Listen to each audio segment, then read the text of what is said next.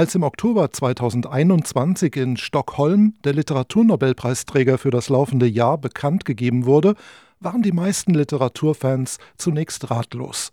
Zumindest diejenigen in den deutschsprachigen Ländern, wo der auserwählte Autor nur einem winzig kleinen Kreis bekannt war. In England hingegen hatte sich Abdulrazak Gurnah bereits einen Namen gemacht, war der 1948 auf der Insel Sansibar geborene, doch schon vor Jahrzehnten nach Großbritannien ausgewandert und hatte er dort doch schon eine Reihe von Romanen veröffentlichen können. Die wenigen Texte von Gurnah, die bereits ins Deutsche übertragen worden waren, gab es 2021 nur noch im Antiquariat.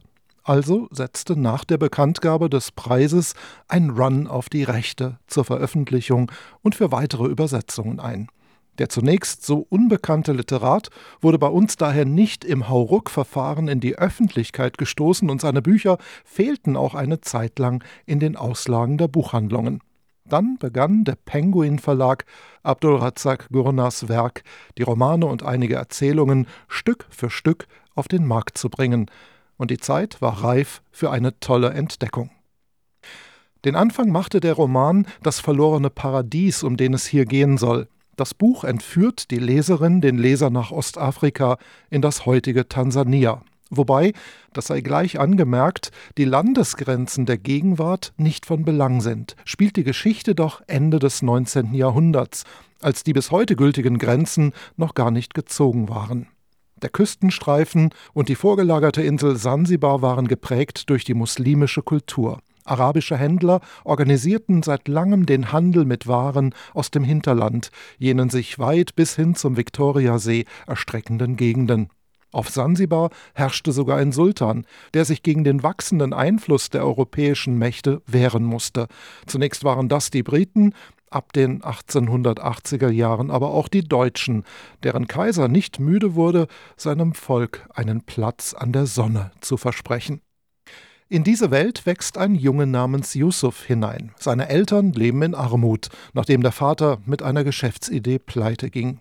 Gleich zu Beginn der Romanhandlung kommt Yusuf in die Obhut seines Onkels Aziz. Der ist ein reicher Kaufmann, der den Karawanenhandel entlang der Küste und ins Hinterland organisiert. Die Welt, die sich Yusuf langsam erschließt, nun da er bei seinem Onkel lebt, ist unendlich groß, weit und geheimnisvoll. Er arbeitet in einem kleinen Laden, übernimmt Botengänge, treibt Geld ein, freundet sich mit anderen Jugendlichen an und schließlich, nach einigen Jahren, geht er auf eine große Reise. Abdulrazak Gurnah beschreibt Yusufs Coming of Age mit Anklängen an Koranpassagen, arabischen Traditionen und Schilderungen gesellschaftlicher Gepflogenheiten, wie wir sie beispielsweise auch aus Büchern europäischer Reisender kennen. So bunt und vielfältig das klingt, märchenhaft wie 1001 Nacht kommt die Story nicht daher. Ganz im Gegenteil. Die Erlebnisse des Kindes, das im Laufe des Romans zum Erwachsenen wird, sind handfest, immer wieder mit überraschenden Wendungen, häufig erschreckend, manchmal brutal. In den ersten Tagen bei Onkel Aziz weiß Yusuf davon noch nichts, aber er hat schon eine Vorahnung. Der Träger hopste und hüpfte beim Gehen, als er versuchte, das Gewicht von seiner kranken Hüfte auf die andere zu verlagern. Der Straßenbelag war sehr heiß und Yusuf, der barfuß ging, wünschte, er könnte auch hüpfen. Aber ohne, dass dieser etwas gesagt hätte, wusste er, Onkel Aziz wäre das nicht recht. An der Art, wie man ihn auf der Straße grüßte, merkte Yusuf, sein Onkel war ein bedeutender Mann. Der Träger brüllte den Leuten zu, sie sollten Platz machen, und obwohl er so zerlumpt und krank aussah, stellte sich ihm niemand in den Weg. Hin und wieder blickte er sich mit einem schiefen Grinsen nach ihnen um, und allmählich hatte Yusuf das Gefühl, der Träger wisse von etwas Gefährlichem, von dem er keine Ahnung hatte. Yusuf beobachtet die Menschen, er lernt sie kennen, versteht immer besser, aus welchen gesellschaftlichen Schichten sie kommen, welchen Ethnien sie zugehören, woher sie stammen. Und er begreift, dass manche von ihnen nicht freiwillig unter den arabischstämmigen Machthabern leben und ihnen zu Diensten sind. Spätestens auf der großen Reise mit der Karawane, zu der er mit Onkel Aziz und unzähligen anderen Personen aufbricht, realisiert Yusuf, dass nicht nur mit Waren, sondern auch mit Sklaven gehandelt wird. Das sind Menschen, die man entführt, andere, die bei einem Kampf besiegt werden, wieder andere, die man quasi als Pfand mitführt und die mitunter mehrfach den Eigentümer wechseln. Wir mitteleuropäischen LeserInnen kennen das Prinzip der menschenverachtenden Sklaverei vor allem aus den Büchern über den US-amerikanischen Süden. Der Roman »Das verlorene Paradies« lenkt die Perspektive auf das Afrika südlich der Sahara, auf andere Herren, auf andere Unterdrückte.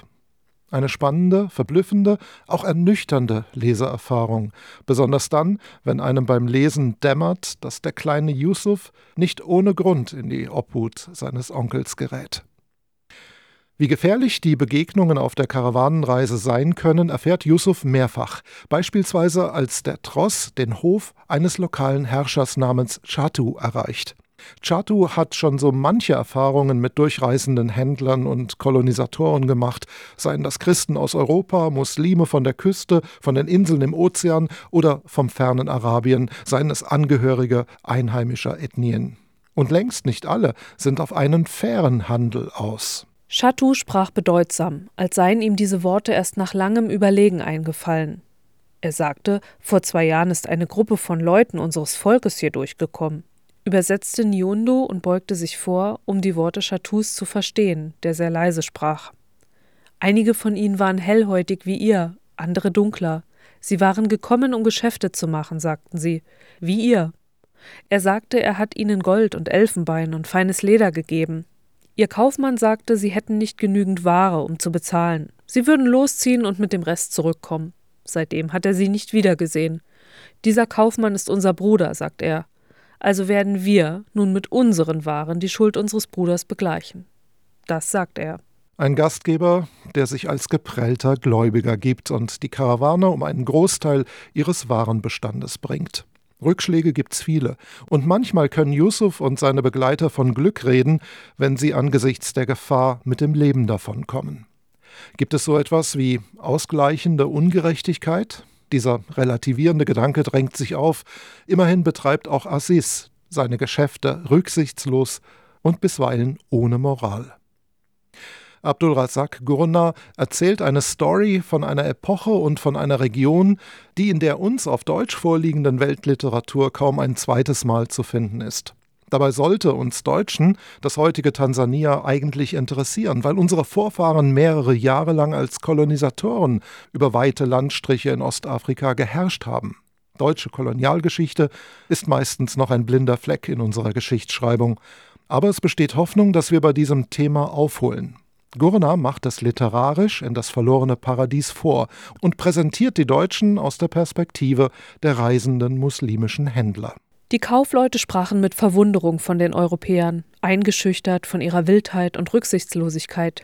Sie nehmen sich das beste Land, ohne auch nur eine Glasperle dafür zu bezahlen, bringen die Leute mit dieser oder jener List dazu, für sie zu arbeiten, essen alles und jedes, egal wie zäh oder faulig es ist. Ihr Appetit kennt keine Grenzen und keinen Anstand, wie ein Heuschreckenschwarm.